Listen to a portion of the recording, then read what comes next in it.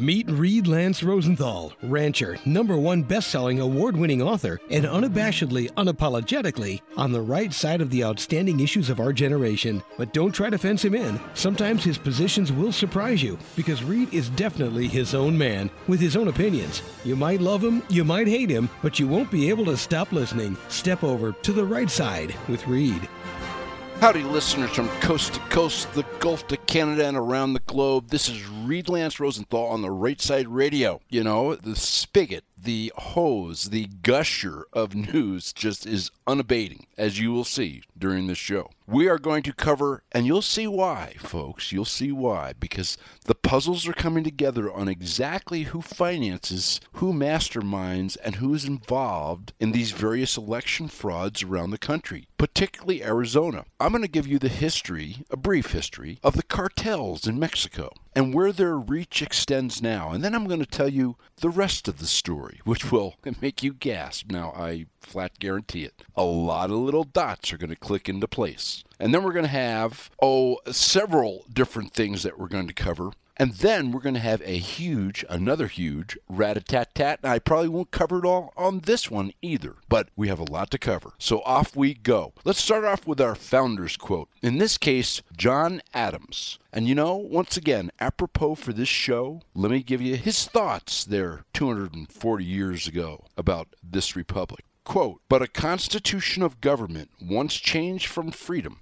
can never be restored. Liberty, once lost, is lost forever," unquote. And then the rant story. Now, you know, I promise you kind of the second installment of this scene I saw play out dramatically from the kitchen window of the ranch house about 500 yards out during a snowstorm last week. And it involved a big mountain lion, a big cougar, and 2 big gray coyotes running for their lives, and a band of horses that were standing shoulder to shoulder before the snowy mist obscured the scene. And you know, I was kind of pressed. I was going to don my stuff, grab my, we'll call them tools, and head out there and see what was going on, and I didn't. I decided to kind of wait and see where things went when I could see. And I went back out there, a few days ago, and I followed the tracks of everything, because tracks tell a story. They really do. Almost like the words on a written page are the tracks in snow and barren ground. And what I found was the cat had gone up this little side canyon I described last week. The coyotes must have been bedded up in there. And when they saw this cat, probably twice, 3 times the size of either one of the coyotes, coming up the draw,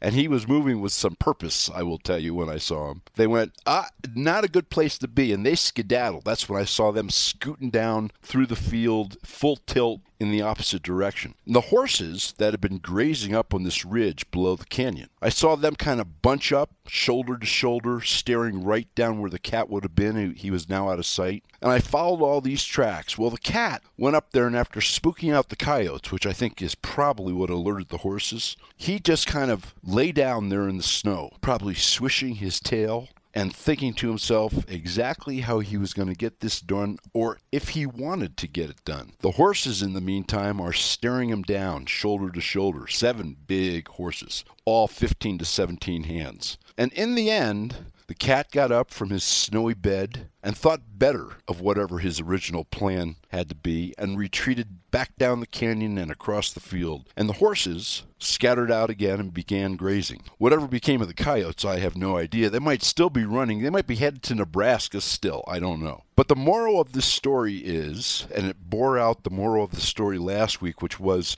don't quite make a judgment, don't quite make a move until you can thread that line from dot to dot and have at least as clear a picture as you can. That was borne out by the story that these tracks told, because in the end, all would have been for naught. In fact, my intrusion on the scene, in my clumsy human way, which unfortunately is just the way we are, could have excited, could have precipitated, could have who knows what, to what otherwise ended in a rather idyllic peace with everybody going their own way. All right, let's talk about the Mexican drug cartels. Let me start, number 1, with just an overview of how these folks got started. What precipitated the comings of the cartels? And you know, it was the policies of the United States. in a lot of ways. Everything we do, it seems, has unintended consequences, and I guess in some cases intended consequences. But back in 1930, the use of pot, cannabis, and other drugs was coming under the increasing scrutiny after the formation of the Federal Bureau of Narcotics. It was called the FBN. In 1937, the United States passed the Marijuana Tax Act, and on the surface, it was just kind of a nominal tax on any possession or transaction of marijuana. In fact, the act hid below the tax a really stiff, draconian enforcement provisions, and was combined with stringent legal requirements. And you had to get a tax stamp. And if you didn't, you would be a criminal. And I can go on and on. I won't bore you with the details. And of course, this started a booming black market in drugs of all types, including pot. And let's flash forward to the 1980s. And the first major cartel in Mexico, when they really started to get organized, this black market, which had been precipitated by the United States and Mexico, a guy by the name of Miguel Angel Felix Gallardo. He was named the Godfather, and he became the country's first liaison with the Colombian cocaine traffickers, including a guy by the name, and you've heard this name, Pablo Escobar, of the infamous Medellin cartel. Shortly thereafter, there was a murder of a U.S. drug enforcement agent, Enrique Camarena, in 1985, and that caused Gallardo in Mexico to get together kind of all the kingpins of Mexico's largest drug traffickers. And this was really the birth of the Sinaloa Federation and the Tijuana cartel. And there's been many lesser cartels. The drug lords have come and gone. New groups have risen to power. They've killed each other. They've been killed by the various governments. Loyalties fade. Political protection changes with the changing of governments. Killings, arrests, and vacuums in leadership have made it kind of a dynamic picture. But the Tijuana group and the Sinaloa group have survived and become ever more powerful.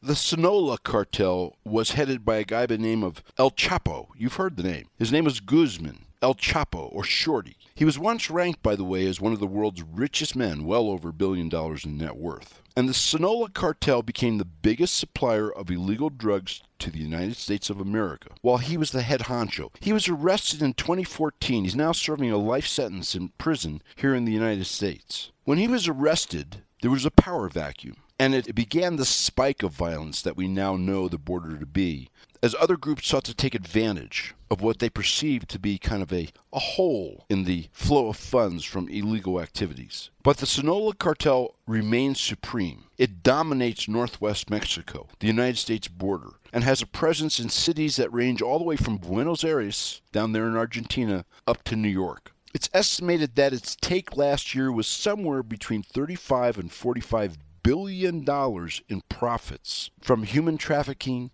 human smuggling, and of course, their foundation, drug smuggling. And that includes illicit narcotics to the United States, Europe, and Asia, and acting as kind of the dispensing agent for fentanyl that's coming from China. Oh, there's our good friends Red China again. They have their finger in every little anti-American pie they possibly can, do they not? When El Chapo was locked up, his son, Ovidio, kind of took over the reins. He was arrested. This is a really interesting story. It tells you the power of these cartels. When he was arrested by Mexican security forces in October of 2019, the Sinaloa cartel literally sent an army after him. I'm talking about armored pickups and jeeps with 50 caliber machine guns.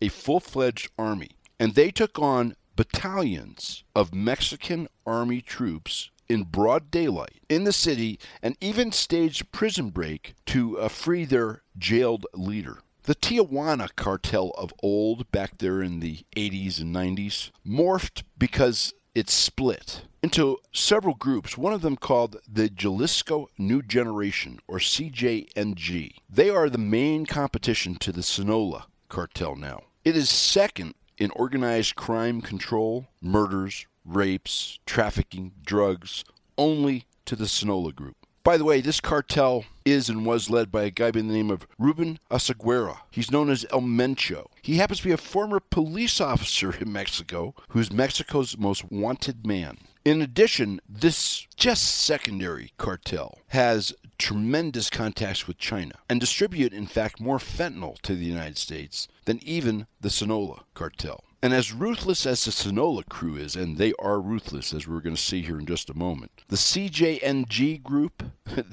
they're really rocking and rolling. They've taken down Army helicopters with rocket-propelled grenades, killed dozens of state officials, over 100 journalists, and hanged the bodies of their victims from bridges to intimidate rivals and local people who might not want to play ball with them, so to speak. There's other lesser cartels still very powerful in their own right and just as vicious. The Gulf Cartel, which was built out of military that defected from Mexican special forces to the cartel ranks, the Los Zetas cartel, and they're primarily in the Northeast. They also have as their backbone, their enforcers, former Mexican military that they recruited, a nice name for bribed, out of the Mexican military. Very quickly, let's just step back in time and see how these cartels have grown and grown in power, grown and grown in wealth to the tens of billions of dollars, and how effective their control is of Mexico, other countries throughout Central and South America, and, unfortunately, as you're going to learn in the rest of the story, certain states in these United States of America.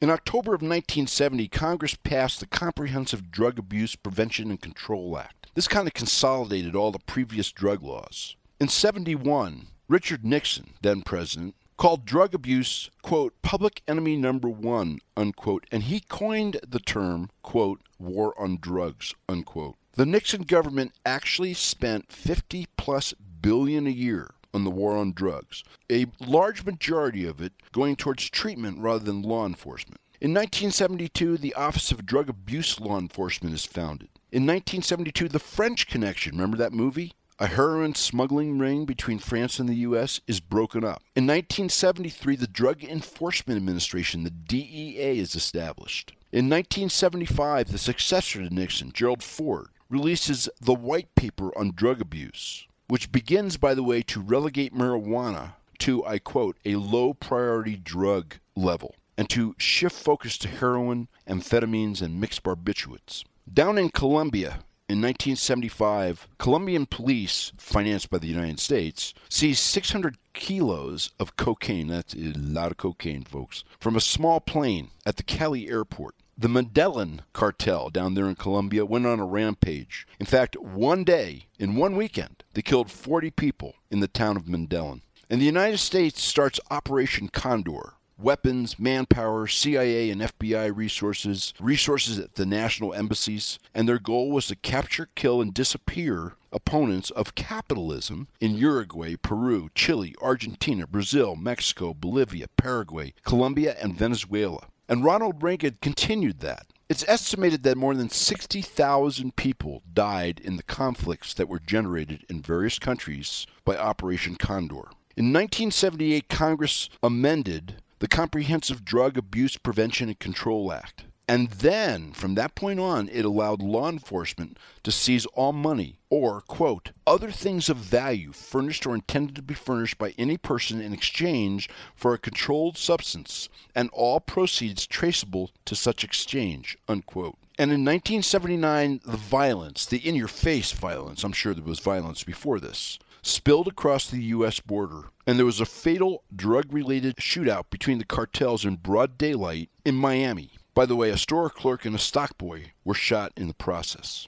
The U.S. was also shutting down kind of the remote islands out there with little airfields that Colombia was using to transport its illicit drugs into the country, bypassing the Mexican cartels. And as they began to shut that down successfully throughout the Caribbean, Pablo Escobar, the Colombian drug traffic lord, and the Panamanian president, Manuel Noriega. It's amazing how politics and people in power and these cartels are interconnected. Oh, you have no idea. You wait and see. And Noriega, with this alliance with Pablo Escobar, starts to allow cocaine transport through Panama. In 1982, in response to that, the South Florida Drug Task Force is formed. And by the way, in March of 82, Pablo Escobar was elected.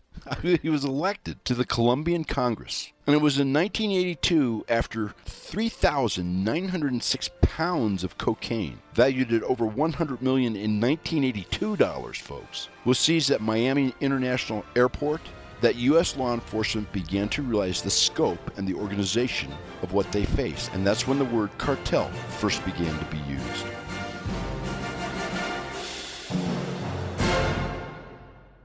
Let's talk about your family's safety. If you listen to this show, you know our aging power grid is more vulnerable than ever. There's been 70 physical attacks on grid stations and countless cyber attacks in the last year.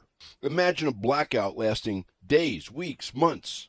Look around your house. Water, refrigeration, heat, light would be poof. That's why having your own portable solar power and not relying on a government grid is critical. With a Patriot Power Sidekick from 4Patriots, you get a solar generator that's quick, easy, portable, on the go, or even inside. And though only the size of a lunchbox, it's powerful. It'll power your phones, your medical devices, even a mini fridge. A free solar panel, free shipping, and a practically unheard of 365-day satisfaction guarantee. You can get 10% off your purchase using the code RightSide at checkout. 4Patriots.com. Use the code RightSide. Get 10% off. 4Patriots.com. Protect you, protect your family. Also in 1982, paving the way for the current instability that Mexico and our border states and our borders facing, Mexico renegotiated all its external debt with the International Monetary Fund. Oh, you know, the globalists. And the deal was Mexico was required to take all public industry and privatize it, remove all subsidies, shrink and eliminate import taxes, increase foreign investment, and freeze salaries, cut public spending, and devalue the Mexican peso. Because when you think about it, this impoverished many Mexicans. Their currency was devalued, their wages were frozen, and guess what? Into that vacuum stepped the cartels with offers of money and wealth and power, and they began to grow exponentially. It got to the point throughout the rest of the 80s that there was no government institution, no government official, no army in Central or South America or Mexico which was safe from the increasing power and firepower of the cartels. Judges were assassinated, including Supreme Court judges, high-ranking government officials, military leaders, police leaders, journalists, and of course, many innocents. It got so bad that when higher-ranking members of the cartels, like the Medellin cartel in Colombia, got arrested, within 24 hours, the editors of major papers would be delivered a letter with a list of all the government officials that were going to be killed unless the captured cartel member was released. And by the way, they were almost always released. In 1988, the cartels got their first taste of controlling voters, controlling elections, to keep friendly people in power, if you know what I mean. That election was between the ruling party, Carlos Salinas de Gortari, and a left-wing candidate, a guy by the name of Cardenas. On the eve of the election, 2 of his key campaign aides are found shot to death in Mexico City. And by the way, their job has been specifically to ensure that the elections would be clean and fair. And it's still widely believed to this day that this first real foray into election fraud and election manipulation by the cartels, that Cardenas actually won the election, and that it was only vote fraud by the Institutional Revolutionary Party, the PRI, that allowed for Salinas' victory. And interesting, think about this, folks. This is almost 40 years ago. During the vote count, the government claimed that the computers crashed, characterizing as a, quote, breakdown of the system, unquote. And when they finally got everything working, Salinas won with 50.7% of the votes, which was the lowest winning majority since direct elections were introduced in 1917. And later, years later, former President Miguel de la Madrid admitted to the New York Times and in an autobiography that he wrote that those presidential elections had been rigged to make sure that the PRI was the victor. And 3 years after election, geez, does this sound familiar? All the ballots were burnt in order to remove all the evidence of the fraud. In 1988, the severe economic stress of the lower middle class and lower class in Mexico is like ratcheted. Mexico starts the second phase of its economic state reform, mandated by the World Bank, the International Monetary Fund, driven by the United States, of course. Banks are privatized, and the campesinos, as they were called, lose the right to claim lands or keep communal land. So this directly affected small producers, and it spurred growth in the black market, or what's called the informal sector. And it drove 60% of the Mexican economy underground, which of course was delightful for the cartels. And things are still bubbling down in Panama, between the Colombian cartels and Noriega, who by then has been indicted in the U.S. Do you remember the whole Contra controversy, the Contra scandal during Reagan's years? In 1989, the U.S. invades Panama. The stated mission, and it was called Operation Just Cause, was to capture Noriega. Geez, does this have shades of Iraq, anyone? And in 1993, the North American Free Trade Agreement, NAFTA, was enacted. However, with all the things that had occurred before, all these small landowners who had managed to hang on basically put them out of business. They couldn't compete with the big guys. And they had to turn to the burgeoning market for marijuana and poppies. It was really their only viable alternative to bankruptcy and losing their land. In 1998, which you'll see in the rest of the story has interesting shadows of today,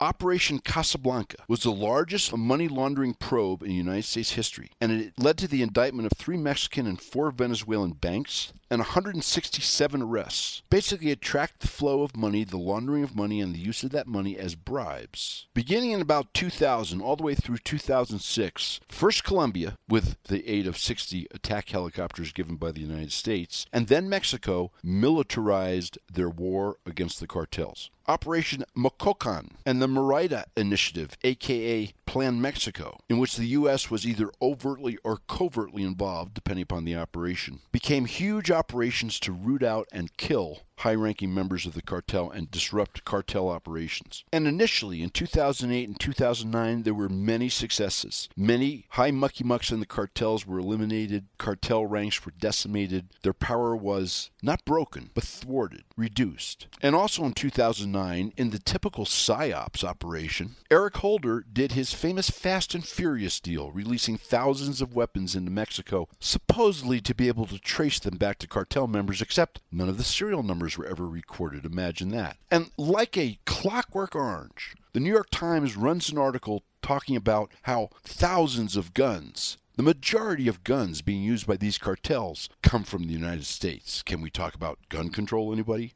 But in 2009 and 2010, the cartels start to hit back hard. Thousands of people are killed, including many innocent people. They are still finding mass graves of 100 to 300 people all around the Mexican countryside. It's estimated that well over 100,000 and perhaps well over 200,000 people have been killed by the cartels since that 2009-2010 time period. And it includes random acts of terror, storming birthday parties and killing teenagers that had no criminal ties. The killing, torturing, and sexual enslavement of more than 700 women. The wanton killing of immigrants bound for the U.S. border. And it was during this time that the burgeoning business, the really lucrative business of human smuggling and human trafficking took off in the cartel ranks. And the cartels played it both ways, and they fine-tuned it. Not only to get to the United States did you have to pay one of the cartels safe passage, and a quote-unquote guide fee, if you will, but then you were beholden to them. And it was not just enough to pay off your debt, whatever it was, but for a certain amount of time, you were really their indentured servant. You had to do in the United States whatever they told you. Deliver drugs, run interference, and in certain cases, commit murders or acts of violence. Otherwise, you were toast. And all through this time period, the cartel was ever flexing its larger and larger musculature in terms of deciding the outcomes of elections, either by murder, by terror, by coercion, by extortion, by bribery, or by good old-fashioned electioneering and election fraud, or a combination of all of them. And nobody was above a bribe. I mean, the higher the official, the bigger the bribe. In fact, on February 21st, 2023, Mexico's ex-public security chief was convicted in the United States on a drug case. This was a guy in the presidential cabinet in Mexico. His name was, by the way, Genaro Garcia Luna. At the same time, there were political changes in Mexico. The current Mexican president believed in stepping back from the military confronting the cartels. And that was driven by a number of peace movements, including by parents whose very innocent children had been killed in wanton cartel raids and acts of terror. And of course, as the government stepped back, the cartels stepped up. Just as on the U.S. border, as Cadaver and crew have stepped back, the cartels have stepped up. And that brings me to the rest of this story. And the rest of this sorry story is The cartels have infiltrated every single state, particularly the border states, and particularly Arizona, and just slightly behind it, Nevada. They've infiltrated every major city, some more than others, particularly in blue states. And the cartels are not only involved in ever-increasing amounts of human trafficking, human smuggling, drugs, and other types of activities, now to the tune of, they estimate, 40 billion plus, just in the Sinaloa cartel. But they have learned in Mexico, and they have brought to the United States how to influence elections, how to buy public officials, how to get public officials that they've bought into office, manipulating American and state election laws, machines, paper ballots, folks, paper ballots, hand count, machines, and even the judges, unfortunately, who rule on challenges to fraudulent elections. There are 2 videos that the producers have put up on the website. One is about 42 minutes. One is slightly under 2 hours. They're long. I really, really, really suggest you watch them both, even if it's over a period of time. It will explain to you, and I'm going to synopsize them, how the cartels, using their enormous wealth, their enormous power, their, shall we say, violent, coercive power, have bribed and bought state officials and even the companies who install and maintain and are in charge of tabulating votes through the machines in plus or minus 20 states, perhaps more. The worst of these examples is Arizona. The 42-minute video is testimony just several days ago given to the Election Integrity Committee's joint House and Senate of Arizona committees by the chief researcher of the Thaler Law Firm. John Thaler is an attorney known for his forensic abilities. He's worked for governments, he's worked for large companies, Prudential, Omaha, I mean, you name it. And his specialty is research. His specialty is uncovering a crime. And what they have uncovered will boggle your mind. We will just apply it to Arizona, although it began quite remarkably in Illinois. Well, I guess that's not so remarkable given Chicago. In Indiana and Iowa. Basically, the cartels are laundering money through a variety of nefarious circumstances. Employment fraud, bankruptcy fraud, insurance fraud, and yes, single-family home purchase and sale. And they take money from the drugs. They create fake mortgage corporations. They create fake deeds. They create fake buyers or sellers, depending upon which side of the transaction their intended bribery target is going to be on in a single-family transaction. And the money from these fake mortgages, and in some cases fake buyers or fake sellers or fake notaries, all of which they have proven through research of 120,000 public records documents and expert handwriting analysis. Those monies are going to state officials, police, judges clerks. They have an entire list, and it is a long list, of officials in Arizona who have been bought and paid for by the cartels and who they want to keep in power, just like in our history story of how they maintained the people they wanted in power in Mexico. They have transferred the entire operation to the United States.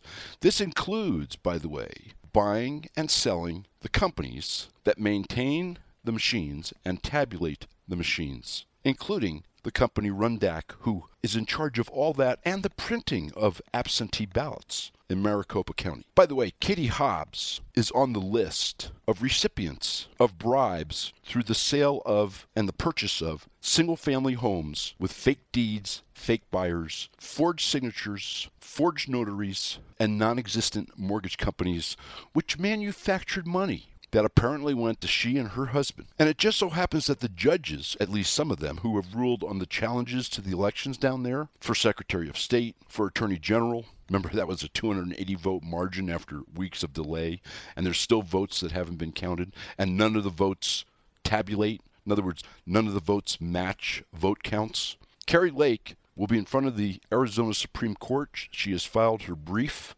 That brief is available on the website under election fraud. You should read it. The number of votes that went to the quote-unquote independent third party that maintained the machines and was in charge of producing ballots, etc. Remember my previous shows to the Democrats and I guess the cartels, which I guess are one and the same. It's all about ballots, folks, not votes. And it just so happens that there was a number of votes that went to the company, Rundac, who, by the way, is related is related to the Speaker of the House in Arizona. And the number of votes and ballots that came out of that company after the quote-unquote tabulation was 35,000 and change more votes, more ballots than went in. How does that happen? Well, I guess that happens when you're bought and paid for by cartel money. And when the Secretary of State who's supervising her own election as governor is bought and paid for by cartel money. I strongly suggest, no matter what state you're in, you watch these videos and you get on your state legislatures and you take whatever steps are necessary to shut this down if it's happening in your state, and it probably is, or to make sure it isn't happening in your state if it hasn't gotten a foothold yet. This also kind of explains Biden's open border policies. I'd love to track the flow of that cash. And by the way, these practices apparently were prevalent in the 2020 election too, in Arizona and other swing states. Imagine that. I guess it's another one of those conspiracy theories that are suddenly, shall we say, blossoming in the flower of truth. Just like the sudden admission by the government that, oh yeah, that COVID deal, yeah, that did come from the Wuhan lab. I mean, you can't make this stuff up. Director Wray from the FBI, the same FBI that was telling Twitter and the other social media companies to take down any posts which said that the COVID virus came from the Wuhan lab and not from, a pangolin dancing with a duck. He testified before Congress the other day that, the FBI has known about this for some time, that it came from the lab. Oh, okay. Take a look at those videos on the website, folks. They're under election fraud, they are under corruption, treason, rat-a-tat-tat, and under the audio bar. That's how important they are. They are all over that site. And pass them on, because mainstream media sure as hell isn't going to. Also on the election fraud thing, as I promised, you go to the Take Action page. There is a really, really good, really detailed outline on how to get involved in these elections. Remember, level 2, get actively involved. How to get involved in these elections and shut this fraud down. And get back to one vote from one legal voter, counted once. Now let's get into rat-a-tat-tat. Let's start off with international stuff. I'm going to admonish you again. I have brought you what the WEF and the globalists have planned for you. You know what this government is trying to do to you. I mean, that's kind of in your face every day, and I try and bring you the nits and gnats that nobody else does. You know what the economy is doing. It's all smoke and mirrors, these numbers they're feeding you. The real numbers, shadowstatistics.com. They play with the employment numbers. I told you about that. It wasn't 500,000 jobs gained in January. If you take out the seasonal BS adjustments, you lost 2 million jobs in January. Inflation isn't going down, it's going up. The PCE indicators came out last week. They are up year to year. They're up 0.1% from the previous month. This is one of the key indicators the Fed looks at. The Fed's going to keep raising rates. Car repos are up dramatically, 30%. Home and real estate values are falling. Transactions in some markets are down 80%. I mean, it's in your face, folks. And then you have the international, the geopolitical instabilities. And given all these things, you need to be prepared. And internationally, let's go over this real quick. This is just in the last few days, okay? Multiple regions in Russia were subject to drone attacks, including on an oil depot and a barracks. This is deep within Russia. The Russians closed down airspace all around St. Petersburg for drills and defense. China is laughing at Blinken warning them not to aid Russia. Yeah, right. I'd just shake my boots if he told me not to do something. And they're shipping drones and giving targeting intelligence to the Russians. So is Iran. Poland is putting up tank barriers on its border with Russia. Romania is building a wall. Romania has troops on the Moldova border. There's 10 to 20K Ukrainian troops on the Moldova border. There's a big old ammo dump in Moldova. That must be what's going on. Both Medvedev, the former Russian president, and Putin both gave speeches in the last week. They cited Rule 19 of the Russian Federation. Rule 19, folks, is they can use nukes even if the other side is only using conventional if the existence of Russia is threatened. Zelensky came out a few days ago, and I don't want to take this out of context, but basically he said, if you don't keep shipping us money and you don't keep shipping us arms, your sons and daughters are going to be over here dying with our sons and daughters. Oh, really? Chinese incursions into Japanese and Taiwanese airspace and waters are getting more prevalent and more bold. they are embarked on a huge military buildup on all fronts, including nuclear. The United States has moved its older fleet ships into the Pacific, and its newer fleet ships it's keeping in the Atlantic, because in the outbreak of a war, ships of the line that are older are more expendable than newer vessels. America is opening 4 new bases in the Philippines. Japan is rearming. In fact, they're buying 400 Tomahawk cruise missiles. Taiwan is upping the level of its drills and just passed a new law against war misinformation. Iran is now training the Iraqi military. Gee, I thought they used to be enemies. Oh, great job, Obama and Biden. And despite Blinken and Biden waving their fingers at Brazil, where, by the way, you saw an election fraud exactly along the lines of what I described to you here in the rest of the story. You now have a socialist ruler, Lulu. And though Biden and Blinken waved their fingers at him and said, no, no, no, no, no, he said, oh, yes, yes, yes, yes, yes. And 2 Iranian warships are docked down there. And China is negotiating for a naval base in Central America. We can keep going down this rabbit hole, but why don't we just say that we live on a very unstable planet? Remember the story I brought you last week about Nigeria? Well, they've had their election, and guess what? Oh, it seems there's been problems with the voting machines over there.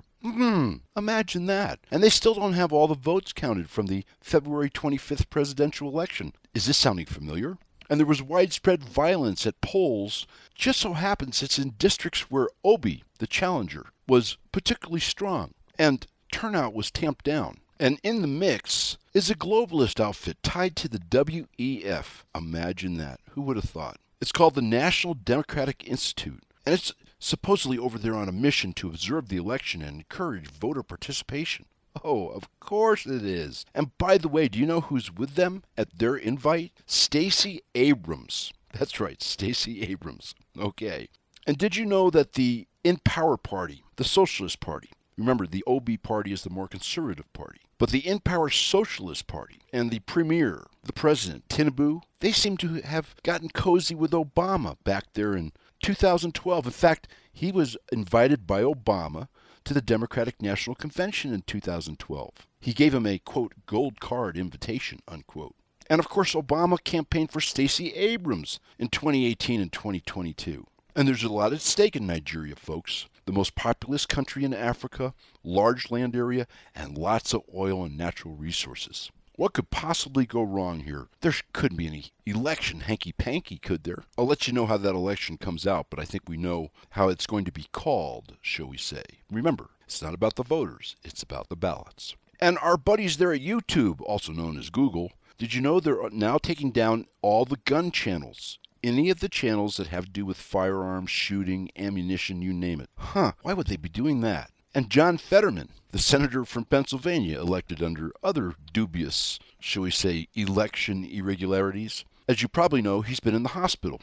Supposedly checked himself in, Supposedly wasn't feeling well because of his stroke and such. Well, now there's rumors circulating that he's in pretty bad shape. I'm not going to get into the rumors because, look, sometimes the right side press is as bad as the left side press. Why don't we just say he's in the hospital, the doctors say for an extended period, you can't get any word in his condition, and it doesn't look all too good. But the Democrats are scared to death of a special election, which is required in Pennsylvania, because they might not be so lucky on their shenanigans this second time around. So we currently have a United States senator incapable of speech, incapable of understanding speech without an electronic translator, in an unknown condition, whose doctors say he's going to be in the hospital for a long time.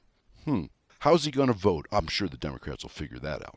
You want to hear a little scary AI tale? Ford Motor, they're installing AI and autonomous driving intelligence in their new vehicles that will repossess your car or truck at their command if you don't pay your monthly car or truck payment. I wish I was making this up. I'm not. Supposedly, you get warnings because the system shuts down all your comfort features and then starts limiting the speeds you can go and other types of warnings all the time, either talking to you or flashing on the screen, make your payment, make your payment. And if you don't make your payment, they flick a switch and the car, and there's nothing you can do about it, drives autonomously back to the dealership you bought it at, if it's a newer car. And if it's an older car, over a certain amount of miles, that's secret, I guess, it drives itself to the junkyard. I'm not making this up. As you probably know, although the mainstream press certainly doesn't dwell on this, and it's kind of scattered news, just in the last several weeks, we had this train derailment in East Palestine, which is just horrible. And as a quick sidelight on that, did you know that they've stopped cleanup there? The EPA has issued an emergency order to stop cleanup because it seems that the places they were going to bring all the contaminated soil and other goodies in Texas and Pennsylvania have said, no, you aren't. And additionally, a plane flying out of Bill and Hillary Clinton Airport in Arkansas crashed. And on that plane were senior executives, cleanup specialists, and scientists headed to the crash site, or should I say headed to the derailment site, to assess and take charge of the cleanup operations. What are the odds of that? And there's now places as far north as Maine reporting rainbow-colored snow, and places in Pennsylvania and New York reporting kind of a strange ash. But I digress. In addition to that wreck, there's been a whole bunch of fires and explosions and nastiness happening over the last 2 weeks. In fact, over the last year, over 1,000 rail mishaps and derailments, scores and scores of fires in the United States and around the world, all like critical infrastructure fires, like food plants and attacks on utilities and explosions of manufacturing. Just in the last week, a Florida recycling plant caught on fire. A truck conglomerate, in fact it makes parts for big rigs, blew up. Several people were killed, unfortunately. There's a uranium fire at the Oak Ridge, Tennessee, which is a military, top secret. This is like where our tests are done, where your uranium is stored for nuclear weapons. Last week, there were 3 fires on the same day. Same company, Pemex, the big Mexican oil firm, a refinery and a storage fire in Mexico, and a refinery fire at a Pemex facility in Texas. And then there's the metal foundry in Bedford, Ohio that blew up. I've told you many times I don't believe in coincidences. It's my opinion America is under attack from within. And I don't mean white extremists or white supremacists or, those crazy white guys, those crazy right-wing nuts. I'm talking about a concerted attack by foreign elements who have infiltrated this country, likely through the southern border. Next week, I'm going to bring you a much longer list of what's been going on for the last year, which mainstream media, in fact, really no media, has brought you. And you can determine for yourself whether our infrastructure is so decrepit, like worse than Bolivia, that all this is just going on by happen chance. Everything's wearing out all at once, or something else is going on. By the way, speaking of foreign influences and foreign enemies, Granholm, the Secretary of Energy, who has come out with these regulations on gas stoves, which they said they would never do. And they said if they do it, it's not going to have any impact. Well, those regulations, folks, outlawed 96% of the gas stoves currently being made. And you know what we found out here in the last week? Prior to doing that, which they said they'd never do, she met with a radical activist group that pushed the idea. And she met with the leader of the Rocky Mountain Institute, RMI, who are pushing a complete gas stove ban. The guy's name is Jules Kortenhorst. He's a well-known global climate activist who also founded the Energy Transitions Commission and chairs, hold on here, the World Economic Forum's Global Future Council on Net Zero Transition. Wow, what a coincidence. And listen to this, another coincidence, because, it's all coincidence. RMI has also collaborated with Red China to study transitioning away from traditional fossil fuels. And the only office this group has outside the United States happens to be located in Beijing. It seems that, shall we say, Chinese moles in the White House, like, this guy, Korstenberg, whatever his name was, that Granholm met with. Biden has now appointed a Chinese Communist Party-linked individual, Dominic Ng, that's NG, to head up the United States delegation at the Asia-Pacific Economic Cooperation Forum, which is also called APEC. NG was running the East-West Bank in California. He was born in Hong Kong, by the way, but is a U.S. citizen. Oh, that's great. And by the way, what's come out is that while he was the CEO of East-West Bank, he also joined an organization called the China Overseas Exchange Association, which is a known spy ring linked directly to the CCP and CCP espionage. And according to the Biden administration and NG, he left the China Overseas Exchange Association in 2014 because he hadn't been participating. Okay. Unfortunately, the Daily Caller did some research, and guess what they found? NG was actually the executive director of the China Overseas Exchange Association for 4 years, 2013 to 2017, and probably has not stepped down yet from that position, that covert position. And additionally, NG headed up the China Overseas Friendship Association, which is COFA, in the year 2019, the year before the pandemic. And COFA, by the way, is another front association for CCP spying and espionage in the United States. And once again, there's a million things more to cover, and we're out of time. Watch those videos on what's going on with the cartels, their invasion of the United States, and their commandeering of our election process and our elected officials, folks. It's really important. On therightsideradio.com. And look in the mirror, repeat with your family, and repeat with conviction. I will muster. I will stand. I will not comply. I will never give in. I will never stop fighting. I will join with those in these United States and around the globe who love freedom as I do, and we will win. This is Reed Lance Rosenthal on the Right Side Radio. Lots coming at you next week, too. Keep the wind at your back. Please remember, if you've missed any shows, just click on Show Archive and you'll find all of his shows. We look forward to seeing you here again next week for another episode of Reed Lance Rosenthal on the Right Side.